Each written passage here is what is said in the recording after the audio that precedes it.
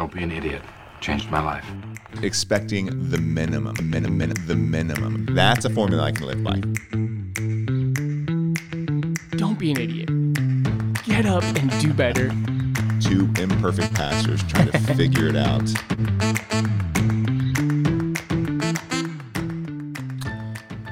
We are doing a short little series here on common lies Christians believe, and we've looked at some funny ones. For example, for me, the angels getting their wings is a funny one. Just seems wildly inaccurate, and just It didn't just. It is wildly. it is wildly inaccurate. To last week we talked about God just wants me to be happy, which is sort of true.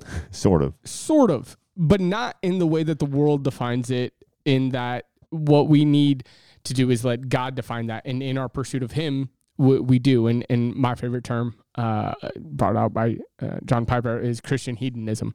Like, we pursue our happiness through pursuing him.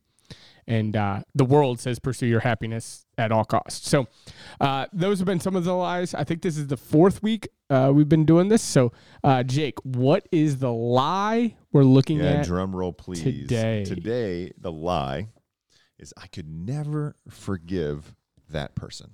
And I think everyone, when I said that person, had someone pop up in their head. Maybe. Like this idea that they did something so egregious to me, so wrong to me. There's nothing in this world that could change that would make me forgive that person. That's pretty heavy. And I want to say right off the bat that there are terrible things that have been done to people. Yes. In our world. Like, there are real offenses that have, my least favorite word at all right now I'm going to use is trauma, that have traumatized people deeply, that have changed the trajectory of people's lives in what other people have done to them. Other people's sin affects us deeply. Especially when that sin is committed against us. Yes. I think, we're chasing down that word trauma. There's a lot of definitions right now. That's why Caleb was like, he hates it because he wants it defined well. And it just feels like it's overused. Yeah. Like, hey, somebody's cat died. That's a lot of trauma. No, but, some of the more evil sins in the world, because I think there are levels of sins that God sees sin equally, in that all sin sends us to hell, but there are sins that are worse than others. Yes. Murder and rape and all of these things. We're all going to agree that rape and murder are worse than, me smacking Caleb in the back of the head here in a couple minutes. That's kind of a hot take for Christian circles. Kind of. Shouldn't be. Yeah. That there are sins judged differently. Just look. I'm reading through Genesis right now, and we just read through the part where Sodom and Gomorrah get destroyed, and the given reason is because of the great sins in which they were enacting, and we saw a ton of different sins in there. It's super gross. Yeah, just stuff that's not PG at all. But the way that they're treated, and almost all of those that are held in the highest evil are against people, sinning against people. Child sacrifice in the Old Testament was a huge thing that God was like, no, this is not going to happen. We're going to remove people from the earth if this continues to happen. So going a little bit further, when God destroyed the world, it was because of violence, human taking human life. Yeah. So this is a side topic a little bit. Shane Allen turned me onto this concept, and I actually really like it. Why did the dinosaurs disappear? Because humans hunted them, killed them. I think it was God's mercy taking away animals that were capable of such great violence. Okay. I think something changed post flood, and I think the remaining dinosaurs, humans did hunt them out. Yeah. But I think God in his mercy said, you know what? I have created this being that is capable of such tremendous violence. Maybe it's because I was watching Jurassic Park and Jurassic Worlds at the time. But I've always wondered, why did God allow these majestic creatures? Well, then you see when they turn, right? Like at the beginning of every movie, they're just beautiful and awesome. And you see the Brontosauruses and the Triceratops and the Stegosauruses. And then bring in the raptors. The predators come out. Yeah. And you're like, oh, they can destroy civilizations, honestly. Yeah. And so maybe God in his mercy said, because of their capacity for such great violence, I'm going to remove them from the earth. So we're recognizing this idea. You're going to transition out of it of this violent, like this is real, and we don't want to downplay the sins that have been committed, that maybe you've committed to other people or have been committed against you, or the sins that you committed against God. But this is a lie that you can't forgive someone. You can't forgive someone. Yes. So it's even in the, well, I guess right away we have to recognize, you pointed this out, you can't, but what does the Bible tell us? It's a command. So you're saying you cannot obey something God has commanded you to do. Yeah. This isn't a choice. So that means it must be possible. That means either God is a liar or you're a liar. So let's just be very, very clear about that right off the bat. When you say that, you are saying God, your word, who you are, and your word are lying. Okay, now from there, where do we go? Yeah, so this you have this great illustration of what walking around in day-to-day life not forgiving someone actually does to you. There's been a couple that this has been said, like forgiveness is like drinking poison and expecting it to kill the person you're mad at. I love that so much. Not forgiving someone is like drinking poison and expecting the poison to kill them. So, someone commits a real offense against you, right? They really did hurt you. There's a real thing that happened. There's a real event, something actually happened. And then you take poison. Yes, it doesn't make any sense. It doesn't. Forgiveness isn't easy. No. But it's necessary. Tell us why. Yeah, so this is the way I like to think about it. Forgiveness is like you have something happen. A rock was created on purpose or on accident. Like sometimes people just accidentally hurt other people, right? Where the phrase "a bull in the china shop," right? Like sometimes things get broken on accident. Sometimes a relationship or sometimes hurt gets caused on accident. Some of the worst hurt though is caused on purpose. Someone did something. They created this huge rock. And forgiveness is you see that rock. So that person threw that rock at you. That person threw that rock at you. You got hit. You got hurt by that rock. And forgiveness means taking it and setting it down. There's a popular phrase, just forgive and forget. I'll just forget about it. That's not possible. There's still a rock there. And oftentimes... There's a scar. There's a scar there. I guess maybe a don't be an idiot story to lead into this. My wife and I got in a fight the other day. And I got hurt. She nearly immediately apologized for it, but I was hurt. And then I had to go lead a young adult conference thing. And I was hurt, and I was like, I've got this rock now. And I was holding on to it. And I was loving it. Because I have this rock. Nurturing it. Yes. Rocking it. And God came to me and was like, so I have to go to this conference. I referenced it last week too, Passion. So it's all about worshiping God and exalting God. And I didn't drop the rock the first night. It was about halfway through the second day when God just kind of looks at me and is like, so what's the long-term plan here, Caleb? Because here's what's happening is a lot of us walk around and we're like, I won't forgive them. And what you're doing is you're just collecting rocks. And I had gotten this rock from my wife. She threw it at me and it hurt. And I was just holding on to it. And it was becoming my pet rock. And I was like, yeah, here's Rocky. But why are you holding on to it? Because I'm going to use it against her. That's exactly right. Because you're waiting for the opportunity. I'm waiting for the opportunity when I can throw that rock right back at her. And what forgiveness means is setting it down and not picking it up again.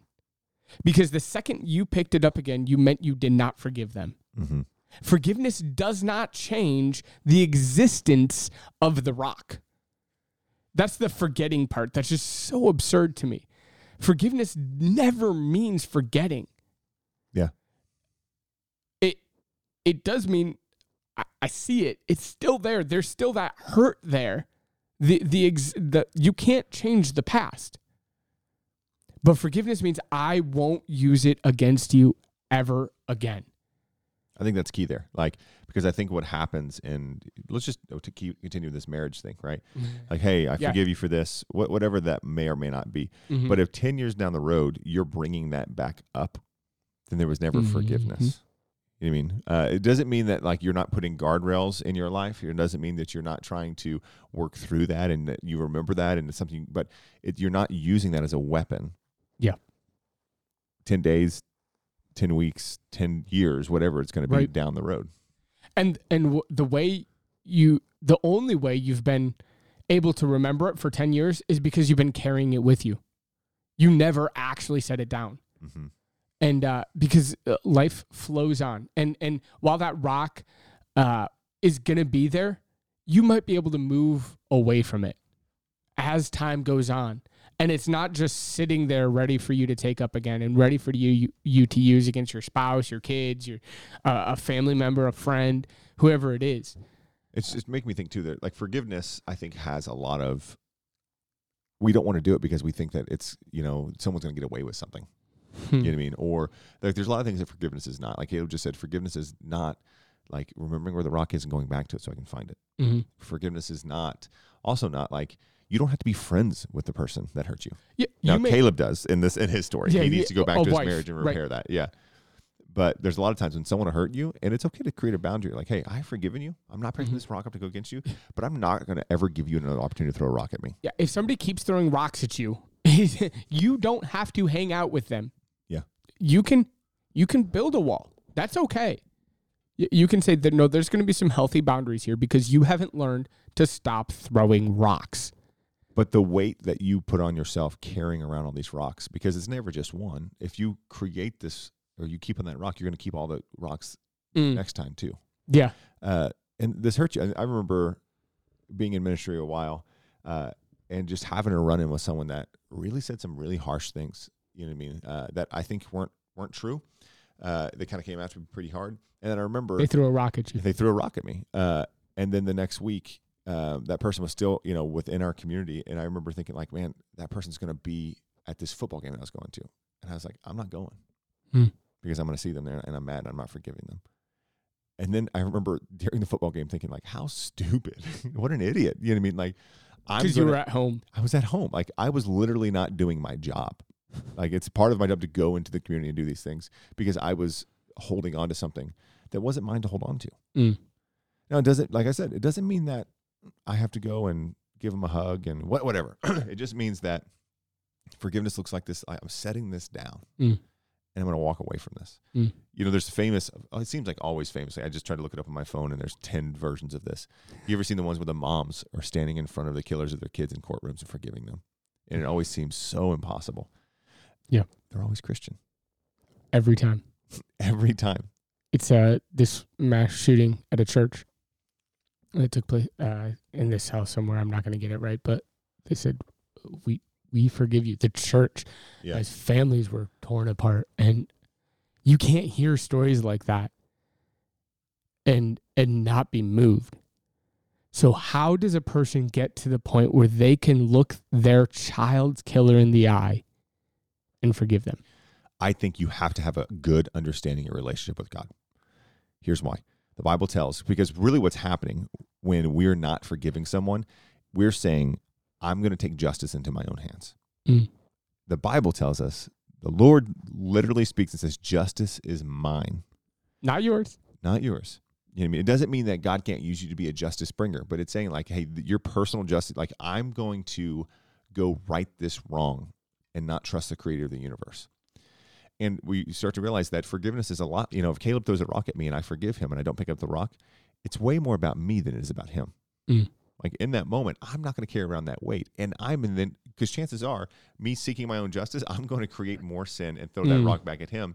And I'm going to create a cycle of brokenness. Oh, what is that famous? The Hatfield and McCoys. Is that what you thought of? The two famous families that just killed each other for generations. Generations of just violence, perpetuating violence, which is, honestly, most wars through human history, up until recently, it's the English and French 100 Years War. Just How long did that war last? 100 years. Yeah. 100 years of just like one battle. Oh, we got to get him back because they came and get us. Oh, we got to go get him back. And both sides kept saying the same thing over and over and over. That would have been 3 generations of people then. At least. And how many countless, I don't know. I don't know that much about the 100 Years War, except for that it lasted a freaking 100 years because they just kept going after each other for perceived slights. And that's what vengeance or human justice looks like.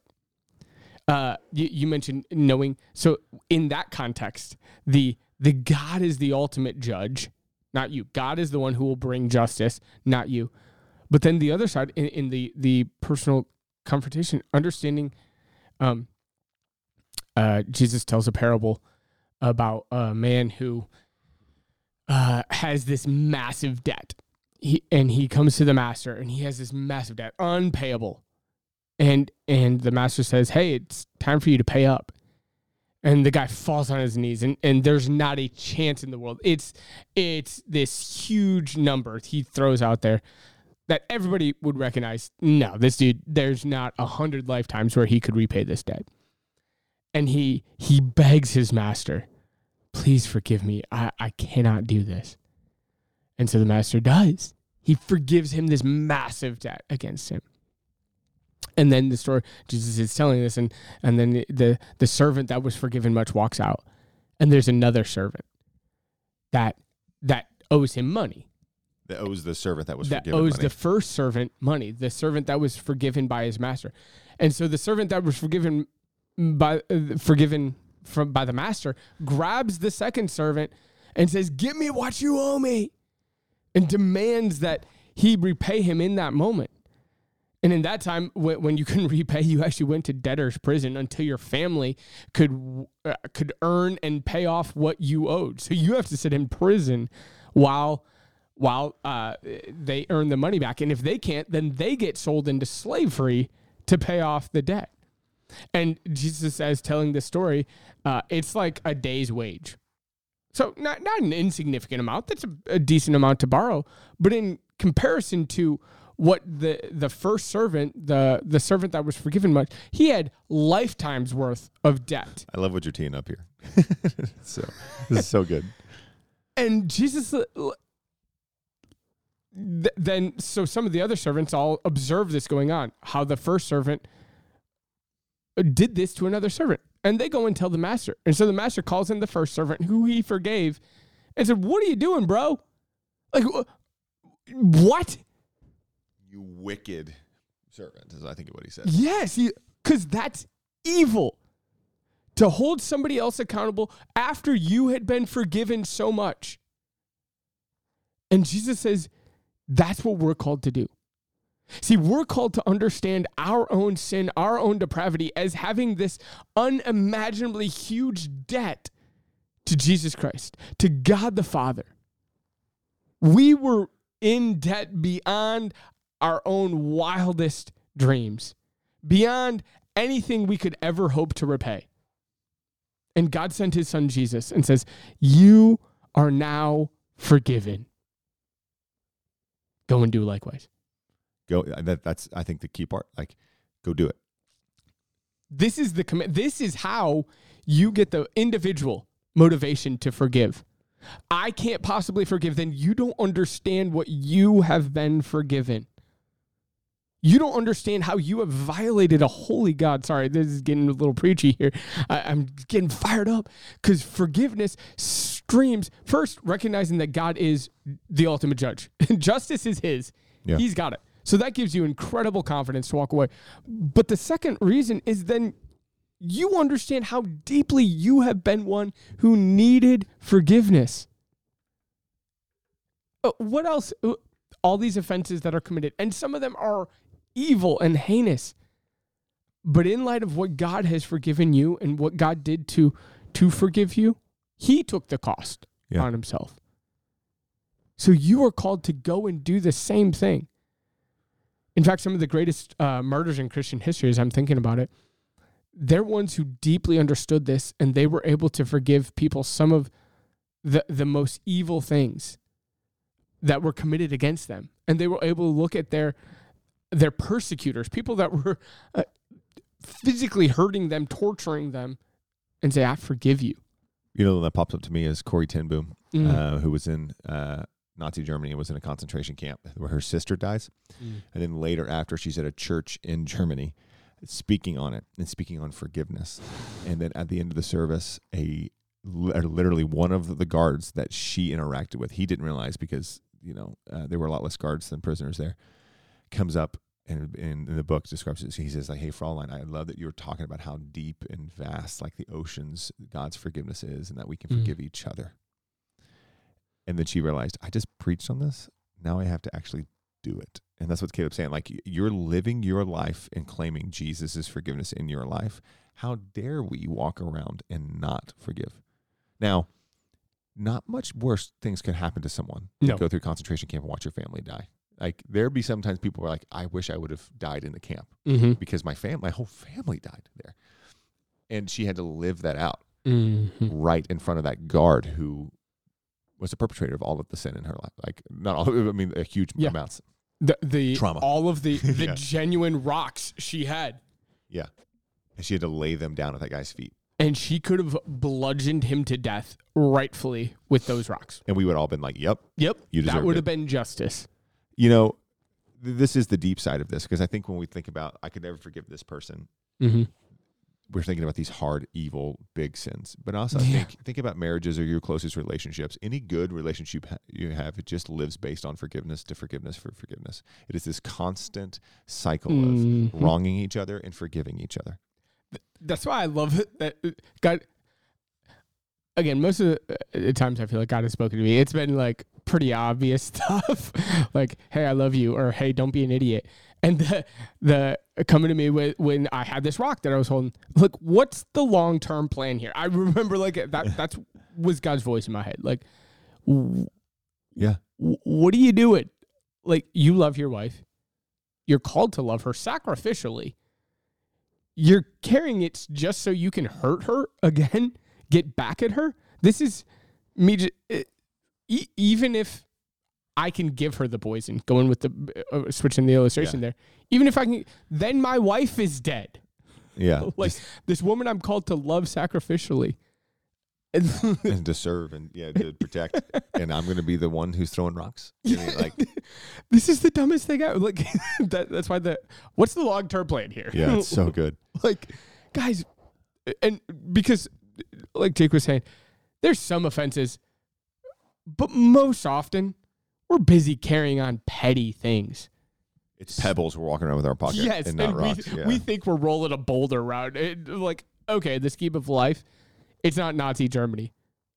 Most of us get the derogatory term is snowflakes, easily offended by like, this is just as true in the church. We get offended about the stupidest stuff, and Christians like, stop it. Like, it's okay. Quit carrying around a pebble thinking you're carrying a mountain. Yes, and just set it down. It's okay. There's another side here about I can never forgive that person, and there's another dangerous side to this that I think people fall into is like where they're not willing to forgive themselves. I found this in the church, and I found this in Christians too, especially when I'm talking to people and they're broken about something and they're looking for counseling, and they're like, I can't forgive myself because of what I've done. Man, it's so dangerous. They can't turn to God. They can't make real relationships. I see this so often. And in fact, one of my favorite fantasy books that we've talked about before, there's these oaths that you say to gain more power. It's a fantasy world, right? And one of the oaths that they have to say to gain more power is I will protect those I hate as long as it is right. And it's a huge thing. And it's this idea of I'm going to do what's right. I'm going to not necessarily forgive. That's not the heart there. But one of the guys has a terrible time with this one because I will protect the one I hate. And for him, even if the one I hate the most is myself. Mm. And so many of us are walking around saying, I can't forgive myself. I cannot forgive that person for what they've done. And sometimes we have it as ourselves. I can't forgive myself. And just taking a step back, and this isn't the right emotional answer, but think about the absurdity of what you're saying. This is the intellectual answer to that person. You're saying you have a greater sense of justice than God. I can't forgive myself. God says over you, you are forgiven. You are healed. You are whole. And you're saying, no. What I've done, I am a better judge of what I've done than you are. Oh, well, if you follow this story, you got to be like, oh, well, that's wrong. Just thinking about the Jesus story when he's with a woman who's caught in adultery. We all know what's going on here. And picks her up on her feet and says, hey, your sins are forgiven. But what's then he say after that? We don't ever talk about, go and sin no more. Go and sin no more. So this is like, hey, I have forgiven you. So if you're in a place where you're like, I can't forgive myself, what really you're saying is like, you're giving yourself an out to just dive further into the sin. There's another kind of dark side of this where you need to be like, hey, like not only is God forgiving me of this, but I'm going to try to walk in the holiness that God is trying to create in me. Then you're going to find some of that forgiveness. Yeah, so I'm trying to think of what maybe the right emotional answer is to somebody in that place. Because the intellectual answer is an easy one, but what would you, if you had to say, like you're confronted with somebody that's and they need the emotional answer? I would tell them my story. There's plenty of just gross sin, like because the truth behind it is like. It doesn't mean we need to, start comparing the size of our sins or anything like that. But it's like, hey, God's big enough to forgive me. And I tell them others, like, there's big enough to forgive that. Like, big enough to forgive you too. Because oftentimes what happens is our sin isolates us and it makes us think that we're the worst person in the world. We're all walking around this church thinking like it's so funny, it was said from the stage from Caleb and Joe before, like, no one's walking around here looking and like, oh, I can't believe they showed up. They're all dealing with their own crap. Yeah. They'll all be like, I can't believe I showed up here. But I don't belong here. The greatest, one of the greatest, things the enemy does against us is he isolates us and makes us feel bad. And that's really what's going on there. I can't forgive myself. Well, you feel like you're unforgivable because you're alone in a way. But if you start hanging out with forgiven and redeemed people, you're going to realize, oh, these are all dirtbags too. You know what I mean? Joe says it in a much more pastorally way. Yeah, he's always like, we're just lost and hurt people inviting other I'm getting it wrong still. We're the lost and broken people, hurt people. Yeah. Just trying to bring in other hurt and lost people. Like just trying to, it's one beggar telling another beggar where to find the food. That's all this is. Yeah. So, and that's at the heart of it. And so if this is your struggle, if your struggle is, I can't forgive myself, I love that answer. And for you, if you have a friend like that, tell them your story. Remind them that, hey, we're all broken beyond our own ability to heal. And go back to the gospel too. Like that's the whole point, is that we can't forgive ourselves. We need him. And all of this is meant to remind us that we don't have what it takes. God forgave David. Who murdered a guy's wife and then stole the wife after he slept with her. You know what I mean? Like, there's worse. One of the favorite skits I've seen is they're going through and they're asking different people to volunteer in church, and it kind of shows their thought process and like, oh, I can't go serve in church. Like, I've got all these issues, and so what it does is, it goes and starts interviewing Bible characters.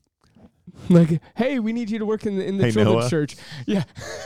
Yeah, it's so good. Hey, David.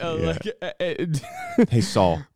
Saul, Moses. Hey, do you ever strike inanimate objects that you're not supposed to strike? Do you have a problem hitting things? Yeah. Have you ever murdered someone and then ran away from it? Do you lie about who your wife is and call her your sister? Yeah. That's Abraham and Isaac. And have you cast any of your siblings into a pit and then sold them into slavery? No. Okay. You're hired. Like, just The bar's not real high, is what you're saying. Because we're all dependent on Jesus Christ. Like that's. So yeah, it's so good. I'm sitting here thinking just practically about like what it looks like to move forward. Wait, you're thinking? Yeah. Of the practice. Sorry. Practical Jake is matched up with nerd Caleb over here. I'm sitting here thinking like, what does it look like to move forward in this? For someone who needs to forgive someone, you need to lay down the rock.